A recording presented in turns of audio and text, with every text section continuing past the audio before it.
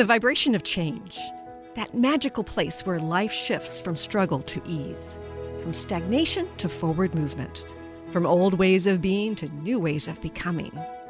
Yes, it can seem rather elusive to get there, but when you are in it, you feel it down to your very core, and it can positively affect everything in your life, from your relationships to your health and well-being, from your career path to your abundance, from the quality of your inner connection to the fullness of your self-expression. Here on the Christine Upchurch Show, we explore ways to get into that vibration of change with experts in the fields of consciousness, psychology, spirituality, health, healing, and science. Are you ready to step into your vibration of change? Welcome to the Christine Upchurch Show here on 1150 AM KKNW in the Seattle area and on Transformation Talk Radio around the world. We're really grateful you joined us here today, and I want to say hello to the man behind the technology, Mr. Benny Mathers. Good morning, Benny. Hi, Christine. Welcome back. Thank you. Another one for you, I guess.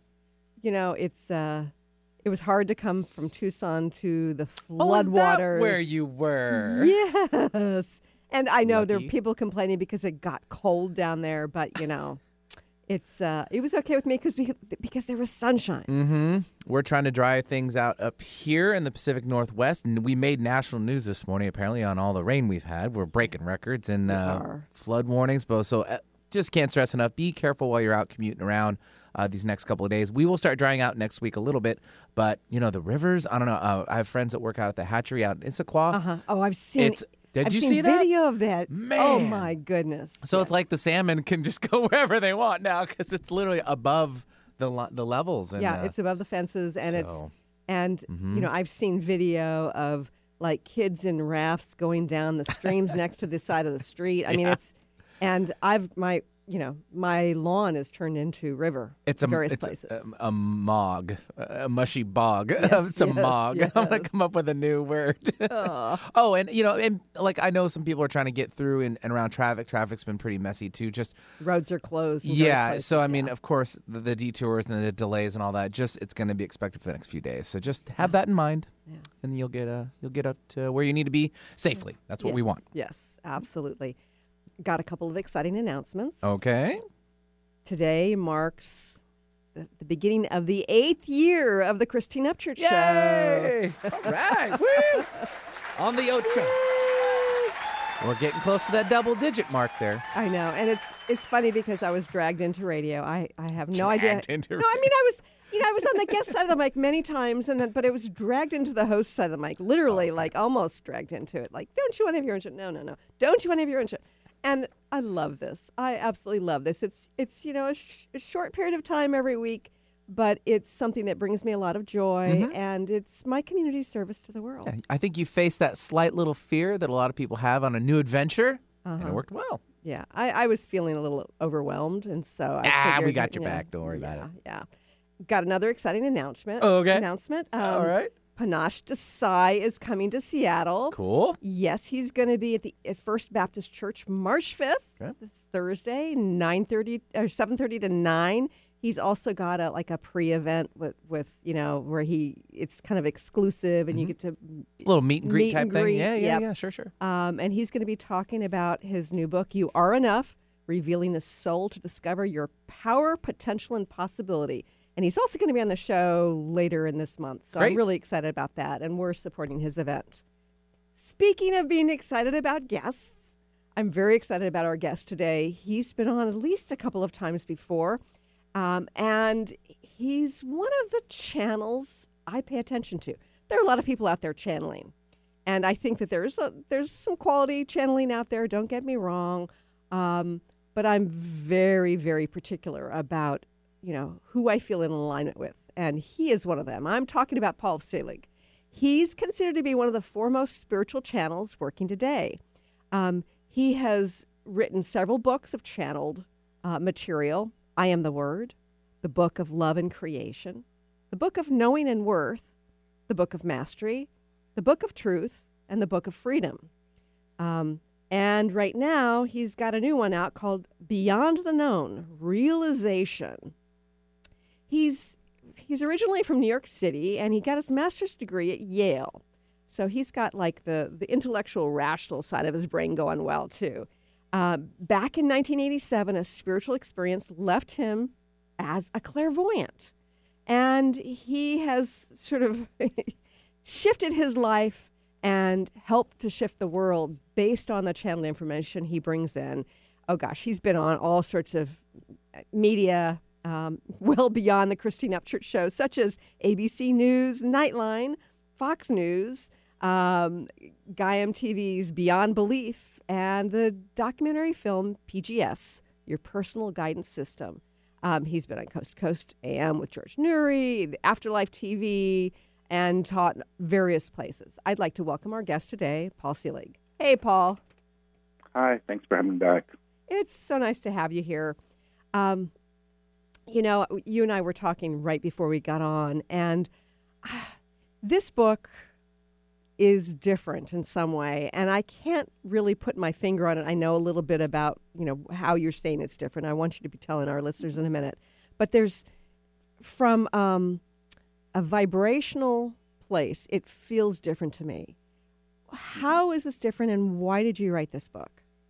Well, I don't write the books. I actually sit in a chair and I close my eyes, and there's usually, 50 to 200 people in the room, and the books are all dictated.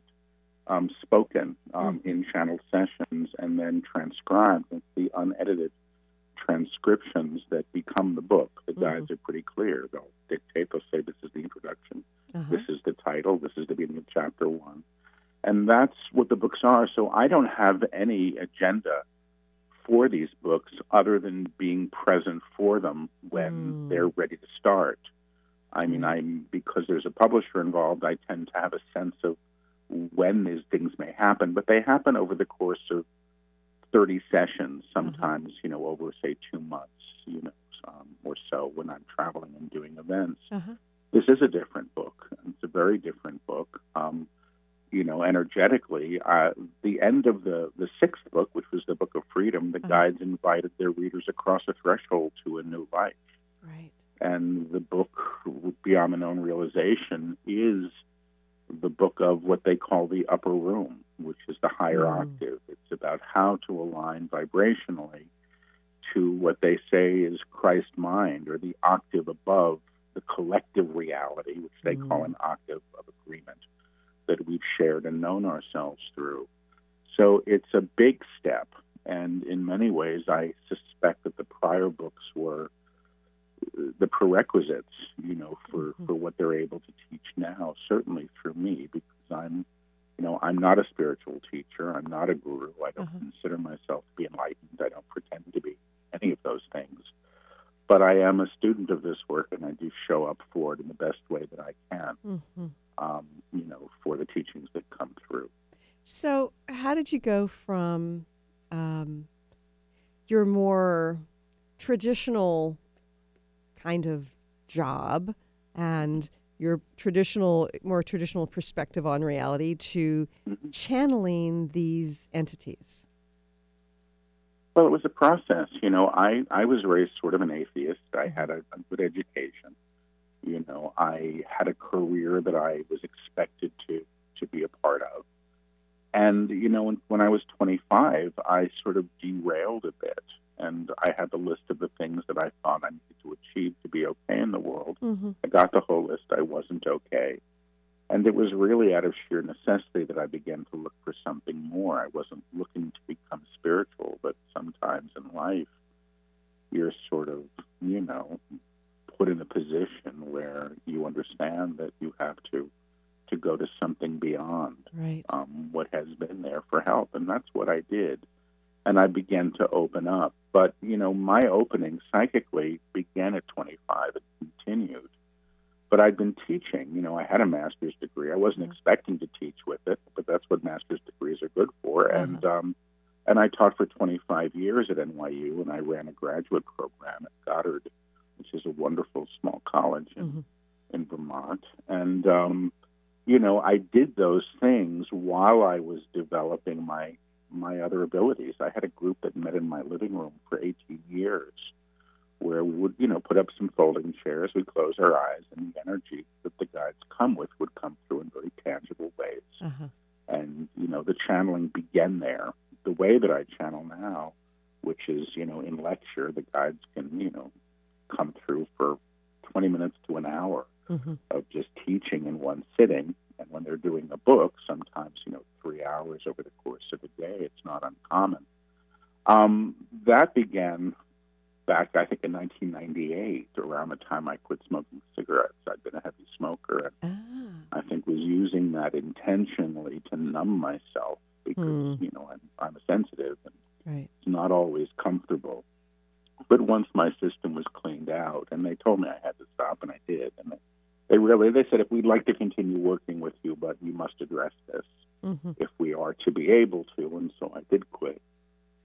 And that's when, the way that I work now came into being. Once the book started coming through, which was in 2000, the first one was published in 2010, channeled in 2009, it became a little harder to stay under the radar, in my conventional life. And after the third book, I think, was out, I finally threw up my hands and said, okay, this clearly is what I'm doing now.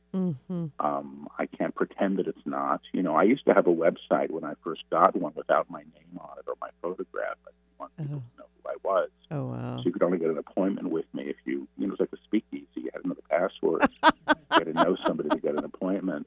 Right. And, that was all fear. So, it's been a process for me of coming out, being visible. And I did let go of the teaching life that I'd had, and in many ways really loved, about 4.5, 5 years ago now, and am still adjusting to the fact and surprised that this is my life, that what I'm known for now is as a channel and a psychic. And, those aren't identities I would have claimed comfortably even 15 years ago. They were things I did, but I certainly didn't think of it as a livelihood, nor was I looking for it to be that. I find it interesting that there's this judgment that, of course, turns into self-judgment about what some of these things should look like. I remember when I first got guidance that I was to be a healer, when I started to really listen and believe it, I thought, but I can't dress like that. The flowy, flowered skirt and the reeking of incense and the multiple bracelets clanking together. And, it was sort of like, no, I was to be a healer, but to be geared more towards the mainstream. And I think of somebody like you who, wasn't out there with the woo-woo, who has this very impressive teaching background, and here you are doing this. So I think in some sense it adds a sense of legitimacy to what it is you're offering. Well, I have a conventional pedigree if you want to look at those things and if you want to put stock in those things, and some people do.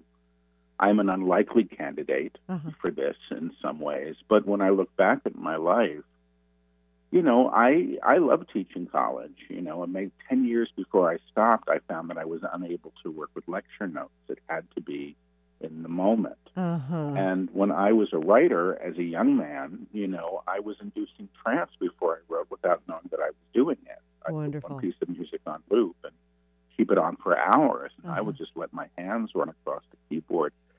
So, in some ways, the skill set was present. I just didn't know what the capacity was until it began to happen. So I'm not a trained medium. I'm not a trained channel. These things happened, and I've learned to accept them through the doing of them. Yes. But yeah, I'm an overweight guy in his 50s. I've never worn all white. I probably never will. I don't care, truthfully. And when I often say, I don't look right, I don't sound right, I don't channel gracefully. I don't watch other channels, but once in a while somebody will sort of float by on the social media feed and I'll go, boy, that looks easy and elegant, and I've never been that graceful doing this in my life. It's a very physical process for me, and challenging in some ways too. And you are channeling such wisdom, and we're going to get into more of that here in just a few moments. The vibration of change, that magical place where life shifts from struggle to ease, from stagnation to forward movement. from old ways of being to new ways of becoming. If you're like I am, it can be rather elusive to get there, but when you are in it, you feel it down to your very core, don't you? And it can positively affect everything in your life, from your relationships to your health and well-being, from your career path to your abundance, from the quality of that inner connection to the fullness of your self-expression. On the Christine Upchurch Show, we explore ways to get into that vibration of change with experts in the fields of consciousness, psychology, spirituality, health, healing, and science. Join me, Christine Upchurch, every Friday at 11 a.m. Pacific Time, 2 p.m. Eastern Time on KKNW AM 1150 and Transformation Talk Radio, and learn new ways to step into your vibration of change. If you struggle with fear and anxiety, you know how powerless and stuck these emotions can make you feel. You've tried everything, but nothing helped you overcome these blocks. Dr. Friedman Schaub, award-winning author of The Fear and Anxiety Solution, created a special program which helped thousands of his clients to become healthy, happy, and confident again. Learn how to eliminate negative self-talk, let go of your emotional baggage, and replace limiting beliefs. With Dr. Friedman's accelerated program, you can break through your challenges. Visit thefearandanxietysolution.com. I'm Christine Upchurch, and this is a Stellar Reflections Minute. For centuries, spiritual traditions have talked about how humans have an energy field, or aura, surrounding them. Although skeptical scientists refuted this for decades, science is now beginning to catch up with spirituality. Scientists can actually measure light emanating from living beings, so they can measure the human aura, which in scientific terms is known as the biofield. Many medical practitioners around the world use an instrument to evaluate a patient's biofield for the purpose of diagnosing illness. They understand that imbalanced or insufficient light in a person's energy field indicates a physical or emotional problem. The good news? There are ways to balance and increase your light, resulting in greater well-being. For more information, please check out stellarreflections.com or call 425-999-9836. That's 425-999-9836. How many times do you find yourself saying, "It was nothing," or "just doing my job," when really you knocked it out of the park? How did you get like this? Next time someone tells you "great job," you'll know how to accept it and not deflect it by listening to Courage to be Seen Radio with host Sherry Clark. Sherry Clark is an experienced global engineering leader, coach, and mentor. From her experiences one-on-one coaching to corporate consulting and executive coaching, Sherry has learned many women need at least 3 things to discover and face success. Learn about the ACES program, how to survive male-dominated fields with grace and authenticity, and reach the top without ever once giving up on who you are. Courage to be Seen host Sherry Clark explores the awesome power of your entire self and how far you can go by being more you. Check out her website, CourageToBeSeen.com. You have the courage to be seen. See you later. Welcome back to the Christine Upchurch Show here on KKNW 1150 AM in the Seattle area and Transformation Talk Radio around the world. Paul, I am fascinated with some of the information in this book, and I tell you, it feels, as I said before, it feels deep, it feels very vibrational. And I feel like when I read it, it's not just about engaging my conscious mind to sort of direct me to, to facilitate something or to expand my consciousness, that there's something deeper that it's trying to trigger. Why is it, I don't know how to say this. Is there something in here where they're trying to shift us vibrationally, where there's like a bit of code to it? Absolutely. I mean, all of the books are that way. In the very first book, which is called I Am the Word, the guide said that the books operate on 2 levels. There are the words on the page, which provide an intellectual context for the reader, but the real book is the vibrational transmission that's working directly with the reader.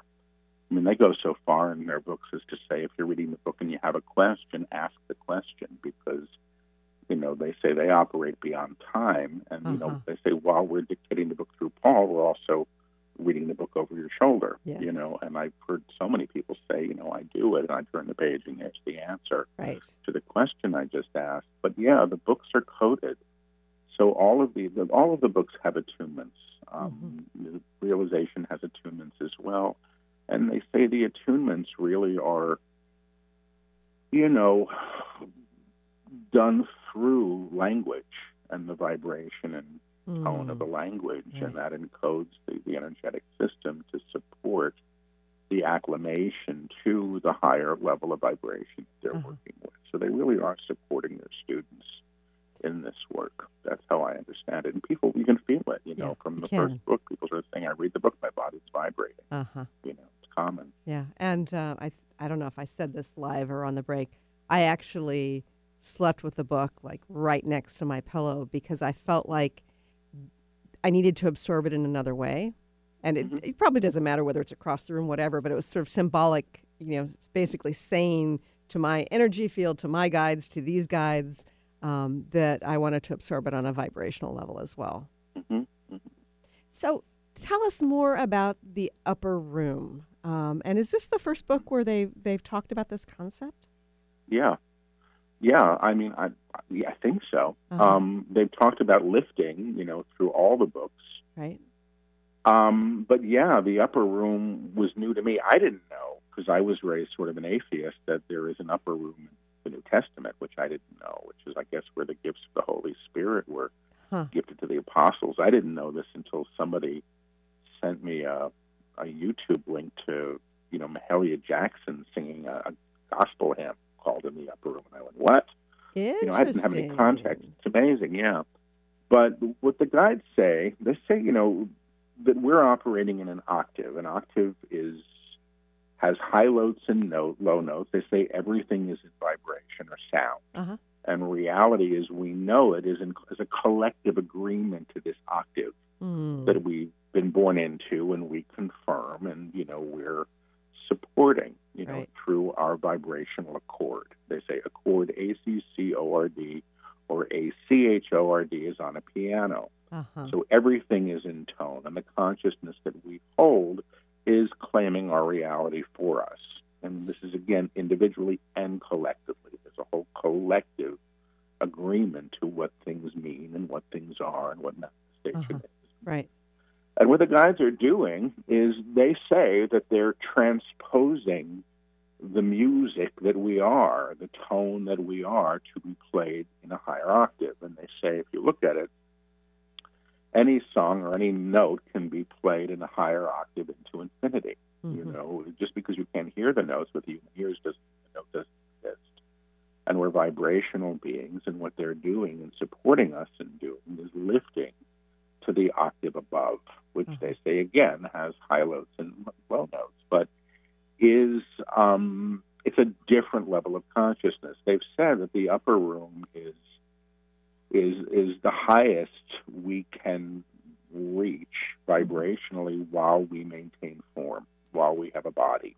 There are other octaves beyond this, but the density of form, which they're also talking about, they talk about re-articulation. They're re-articulating manifestation to be in the higher frequency. Say more about that. But the body itself, well, I'll try. They say that everything that we see, or you can just look around the room you're in now, and everything that you see has a name that somebody else gave it. I know what a mirror is, I know what a chair is, I know what a rug is.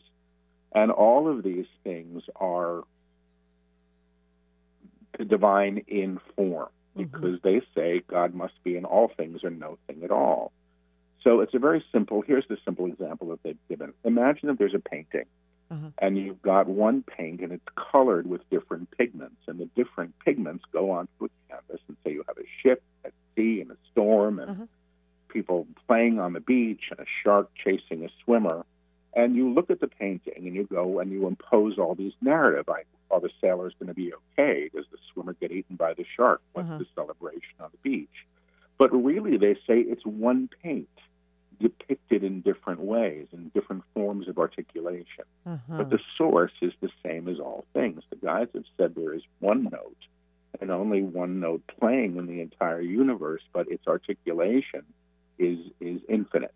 It plays in infinite ways. It shows up in different ways. Interesting.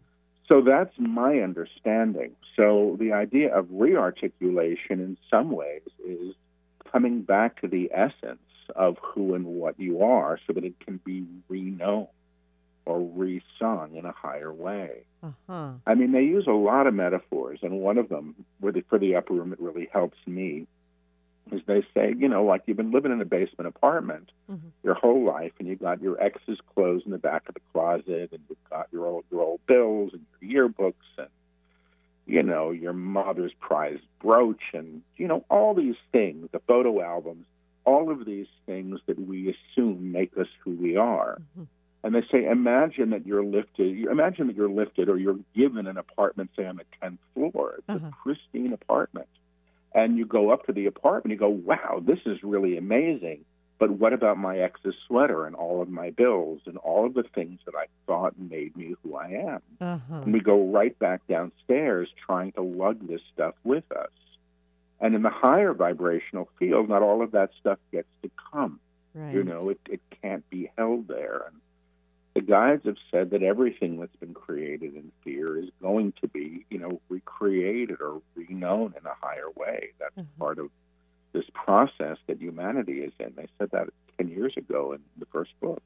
They say humanity is at a time of reckoning, and a reckoning is a facing of oneself and all of one's creations. So what you're doing by going to the upper room, if I understand the teaching correctly, is in many ways you're letting go of the ideas of who you are, what you should be, and how things should be known, because should is always based in an historical context. You can't have a should without something to compare it to.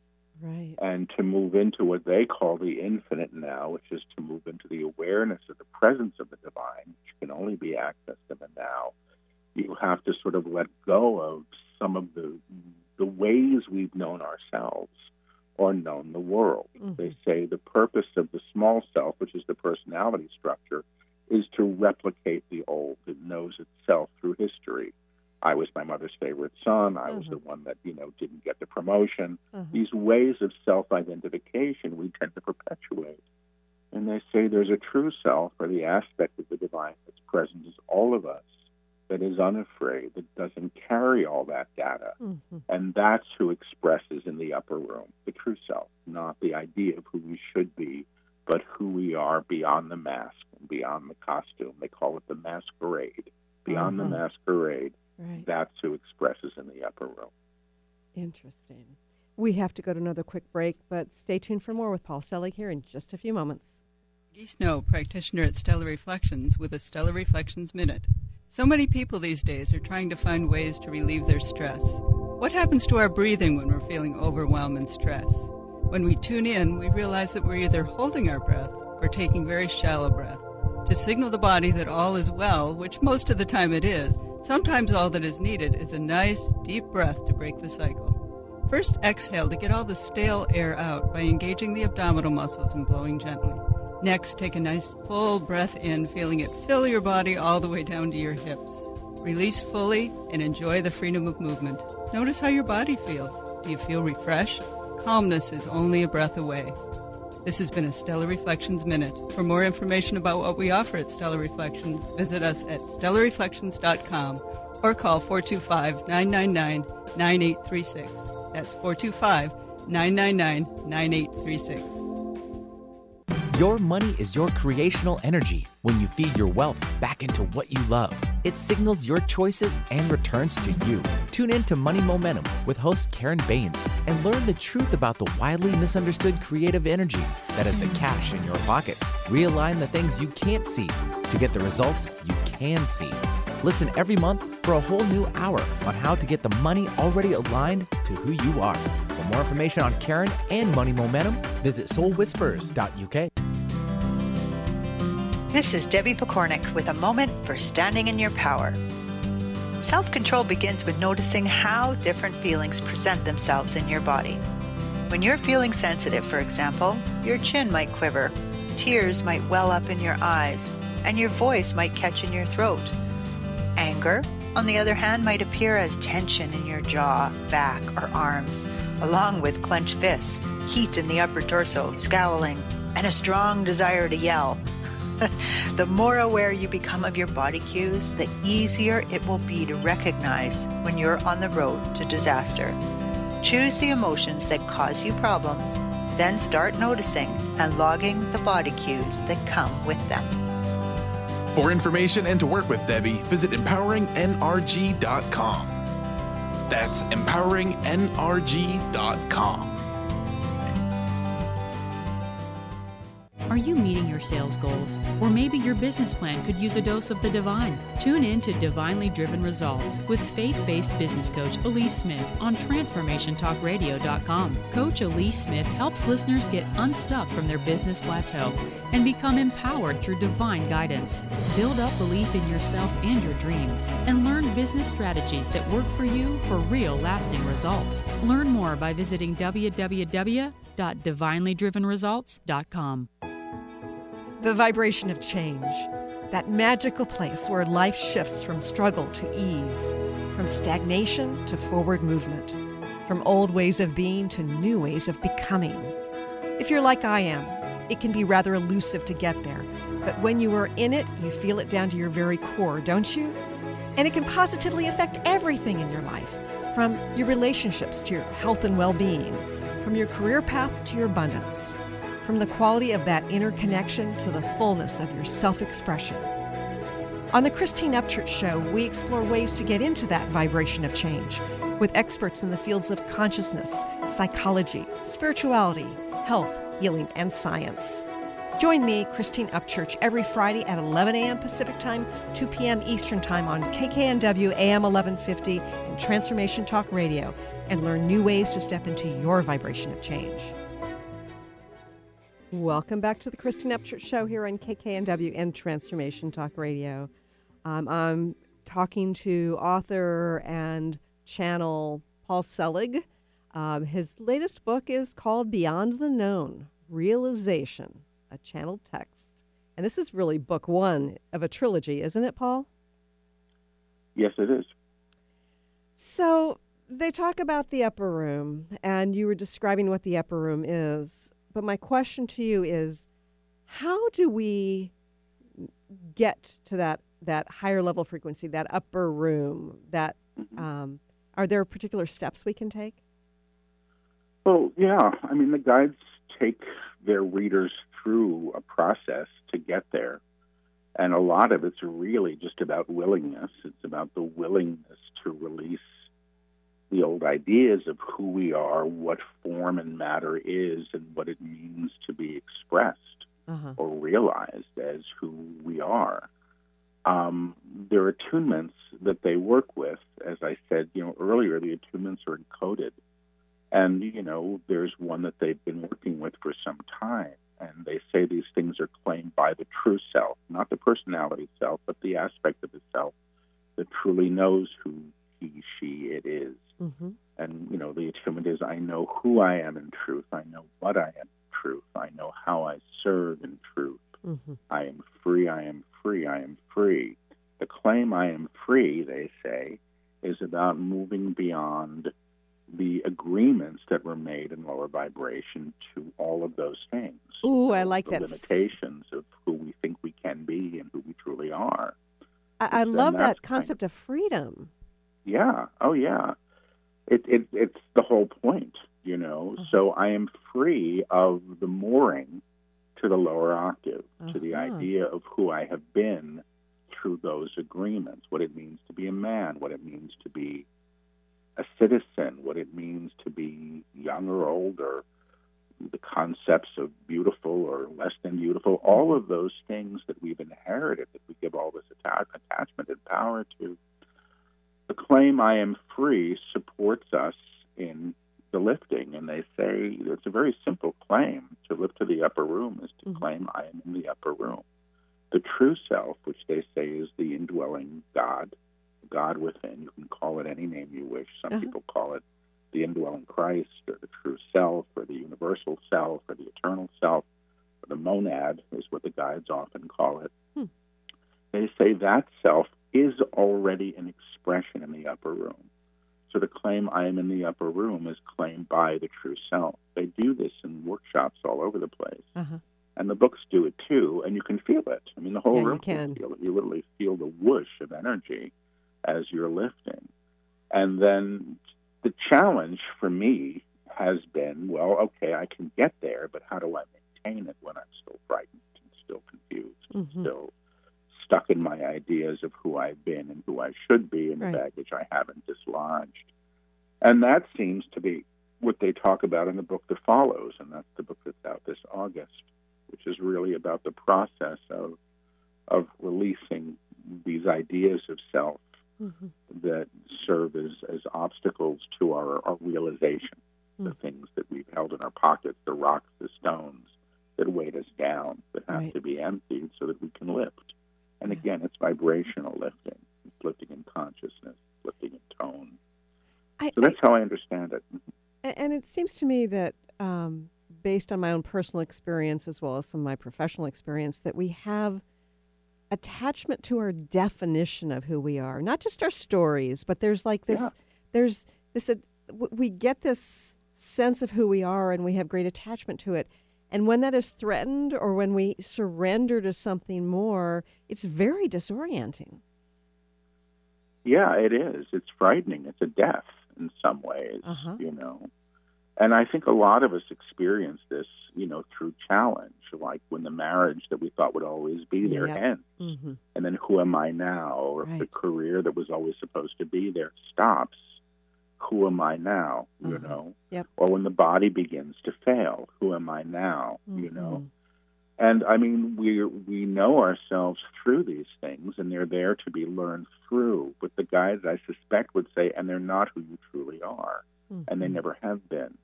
And a lot of our problem, they say, is just misidentification. They actually say, and they say this in the next book, that the only real problem we're facing and that humanity faces is what they call the denial of the inherent divine, the presence that must be in all things. But we've denied it in ourselves, and we deny it in everybody else, and we want to have the convenience of being right. The guides say self-righteousness is always the small self. And our need to condemn others is self-condemnation. Finally, they say, and it's a real simple teaching, what you damn damns you back. You can't be the light and hold another in darkness. Who you put in darkness calls you to that darkness. And we're doing this, and just look around at the world right now. The epitome of that. It is. And we're not going to change if we continue to do this. I mean, we might destroy ourselves, they say. We can learn through that if we want to. But there are other options, and one of the options seems to be to lift to a higher perspective, to an awareness of the inherent divine that you can't do when you're busy in self-condemnation or condemning of others, which they say, again, is the denial of the divine, the inherent divine. They say you can't make anything holy. It's already holy, but you can deny the divine anything you want to. Then that's your experience of it. Right. And it seems to me that there's an aspect of compassion that's important where we have compassion for condemning ourselves and compassion for those who are in darkness because it is denying the divine. Yeah, you don't help anybody. The guides have said, you can't lift the wicked man to the upper room because you've made him evil. You've made him wicked. So the way to lift him is to realize who he is beyond his acts, beyond what he believes he is, beyond his choices, and to know the inherent divine that must be there, because if it's not there, it can't be in anything. We really have a choice. We don't get to cherry pick who's worthy of the divine. As they say, it's the height of hypocrisy, the fraudulence of many religious belief systems. We get to go to heaven and you sure don't. Absolutely. Which is, it's cherry picking. It's ridiculous. So if we observe the divine in somebody who is struggling in darkness, does that affect them? I'm told it does, yes. I mean, consciousness, they say, informs matter. That's it. And, it's, again, what you damns you back. What you call into low vibration claims you in accordance with it. This is all about entrainment and vibrational agreement. You can call it law of attraction, I guess, although the guides don't use that term at all. But they do speak about vibrational accord, and they always say ACCORD or ACHORD is on a piano. And that's all vibration. Right. And I used to say to them stuff like, well, but I didn't create the war in Iraq. And they say, no, but you're in accord to it because your consciousness holds it. And how you hold that thing in consciousness informs it. And if you wish to lift it, you can lift it, which is to know the presence of the inherent divine that must be there and all those involved in spite of all appearance. Right. Because other than that, you're just denying the presence of God, which they say, or whatever you want to call God, which just is confirming the darkness and empowering the darkness. I mean, this isn't a teaching about spiritual bypassing or denying things. It's about realizing, which means knowing the presence of the divine in what is unlikely, what is inconvenient, what is challenging, what is painful. Because then we can transform what we see and transform our relationship to it. Yeah. But it's not convenient, I'll say that much.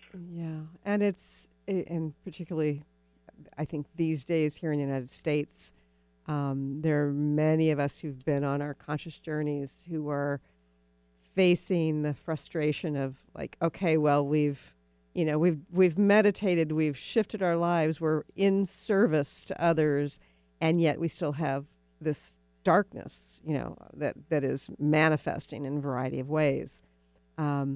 So it sounds to me like the teachings are saying we must see the divine in all aspects of that, in order to, not only for us to be in the upper room, but in order to give others within that darkness the opportunity to get into the upper room. Yeah. Who you put in darkness calls you to the darkness. It can't be more simple than that. Yeah. And one of the things the guides say, and they started speaking about this stuff in the Book of Truth, which was a couple of books ago.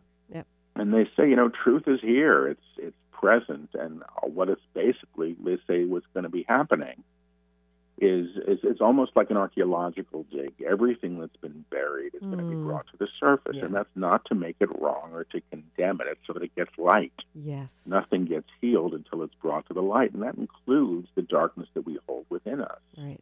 It has to, because our physical reality is in many ways an outpicturing of what we hold inside. And they've said as much, like if you have a dead body buried in the basement, it's going to stink up the whole house one day. Sure. Yep. And so that's this process of, or the attic or the back of the closet or whatever it is. And I suspect that that's some of what we're all going through and what we're perceiving now. And none of it, I think, is comfortable to the personality self at all, right. But it's part of the process of waking up and re-perceiving. That's how I understand it. We're going to go to another quick break, but stay tuned for more, including Paul is coming to Seattle, and he's also going to be in L.A., so stay tuned for more with Paul Selig here in just a few moments. Have you been seeing numbers like 111 and 222 everywhere you go?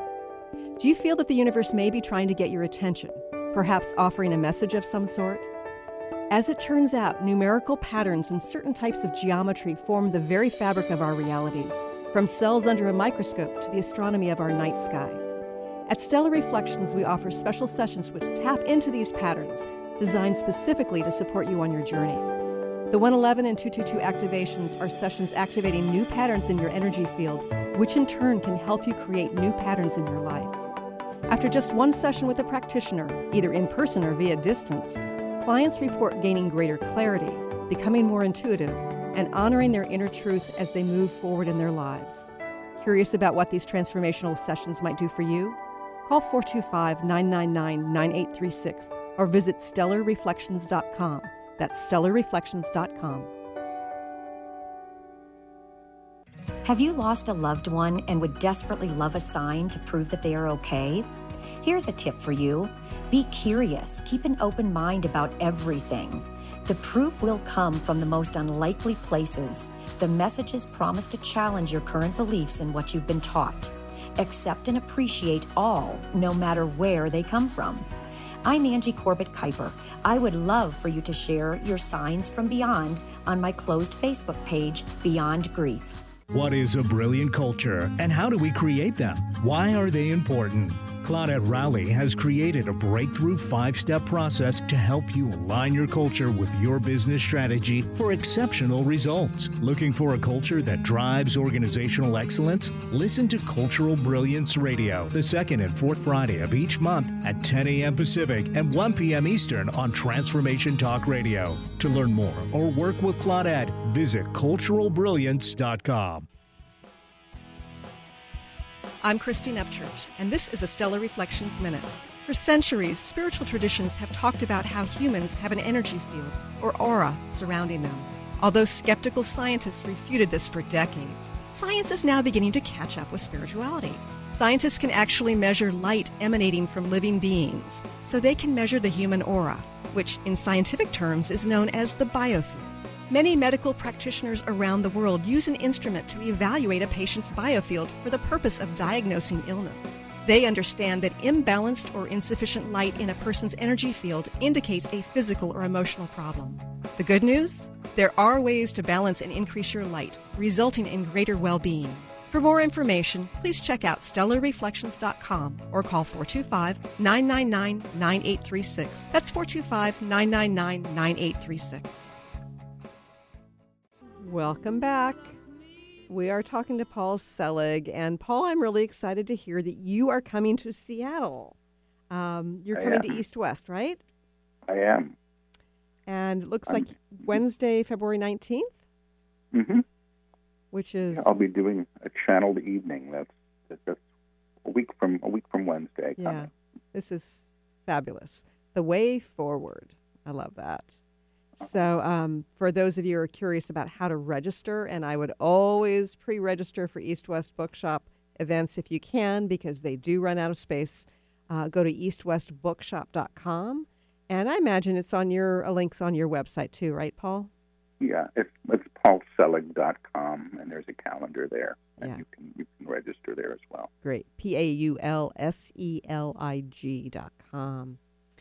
All right. So I know that you've got a very personal and expansive relationship with your guides. They channel through you. What's your perspective on who guides are and what purpose they serve for us? Well, I mean, I think that they're personal guides, and those are the ones that are sort of helping us, steering us, helping us sort of realize our soul's path and, supporting us perhaps a bit more in the day-to-day. Mm-hmm. The guides that work through me are teachers, so I get some of that stuff from them. I get support from them on, say, not making choices based in fear. But most of what I get from them is in the moment, in the day. Nobody's telling me the lucky numbers or where I'm going to meet my mate or if I'm ever going to meet one.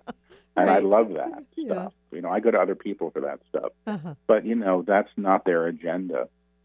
So the guides that come through me are teachers, and they're here for a specific reason. And it's an interesting relationship. I mean, I've seen a couple of them, visually. But primarily I'm a clairaudient and a clairsentient.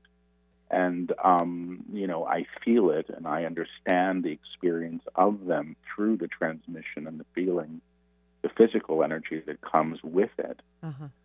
So I think people have different relationships with guides, and different guides are here for different things. I used to, I read for people. I don't do medical readings, but sometimes somebody will show up with something, and there would be this Chinese guide that would show up with a long braid, and he used to, grind up powders. I used to see this, and then pack them into the energetic field of the person. I'm going, what the hell is this? I had no idea. Yeah, it was really interesting. And I suspect if that was more of my work, I'd be getting more of those guides. Uh-huh. When I first began to develop, I was doing energy healing. Sure. And I was volunteering at a center for people who were mostly, dying of AIDS. It was the early 90s. Right. And I began to develop as a clairsentient, and I could feel what was going on in people's bodies at that time. Mm-hmm. And now most of the work that I do with people isn't hands-on and is reading. Right. And so I step into people. I can step at my clients in Vancouver. I can step in. I feel what it's like to be them, but I'm primarily accessing the emotional, mental information or the spiritual information at a higher level that's there for them to be supported by, or the people in their lives. Right. So I think that we're given guides to support us in what we're here to do, and I like that, truthfully, So I've read for healers, and I've seen nurses show up, like in World War I, nurses' uniforms. And I go, wow, that's amazing. But, the nurse is still there chugging away and supporting, this person and the work that they've chosen to do. So I'm kind of curious about your perspective. I've gone from doing and teaching a whole lot of energy healing to sort of shifting to be more concerned about bringing forth information that can help people to expand. So it's really about self-empowerment as opposed to healing per se. Do you think that perhaps my group of guides has changed? I think as we develop, we get other guides to support us in what we need to do next. I don't know that the guides that are teaching through me are the first guides that I worked with when I began to open up psychically. My kind of hunch is that my vibration was probably a lot lower, and perhaps they were there and helping me in this way.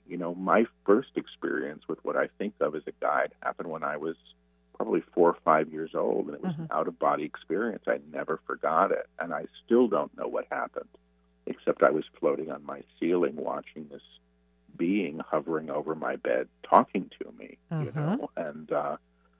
I don't know what it was. And to this day, I'm like, tell me what was said. What did I agree to? Who was that? It was beautiful. So, but I do think that as we develop, it's just like going to school. You get your first grade teacher, that's different perhaps. The first grade teacher knows how to deal with first graders. You go to college, you got a college teacher. The requirements are different because you can handle it. Yeah. And I think as we're developing, we're taught as we can be taught at that level. And I think that's wonderful. Yeah. It's really fascinating. So we just have a couple minutes left. This has really flown by. In a minute or less, can you share with our listeners a message? Well, I'm just going to tell you what I'm getting. I'm not channeling. But I did hear it. And I heard, don't trust fear. Its action is to claim more of the same. Stop agreeing to fear. It claims itself through you. If you wish to be fearful, choose it. If not, say, thank you, no, period. And they're saying period. So that was them. Yeah, it was. And I just love this. Okay, I want to talk about your events one more time. You are down in L.A. right now. You're about to do Conscious Life Expo tonight. Is that right? That's correct. Yeah, that's really exciting. So for our L.A. listeners, go check out Paul Selig at Conscious Life Expo. And for those of you in the Seattle area, and I know we've got lots of listeners here in Seattle, you are coming a week from Wednesday, is that right? Yep, on the 19th. And I'm going to be in Portland on the 15th and 16th for a weekend workshop. Okay, great. And you can learn more about his tour at paulselig.com.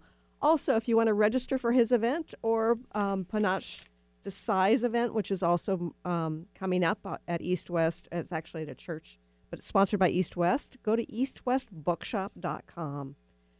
Paul, I want to thank you for joining us here today and for being willing to show up in this way for the world. Well, thank you. I'm glad to be here. And I want to thank you for joining us here again, and I look forward to talking to you again soon. If you want to listen to this in the archives, you can go to transformationtalkradio.com or christineupchurch.com. Bye, everybody.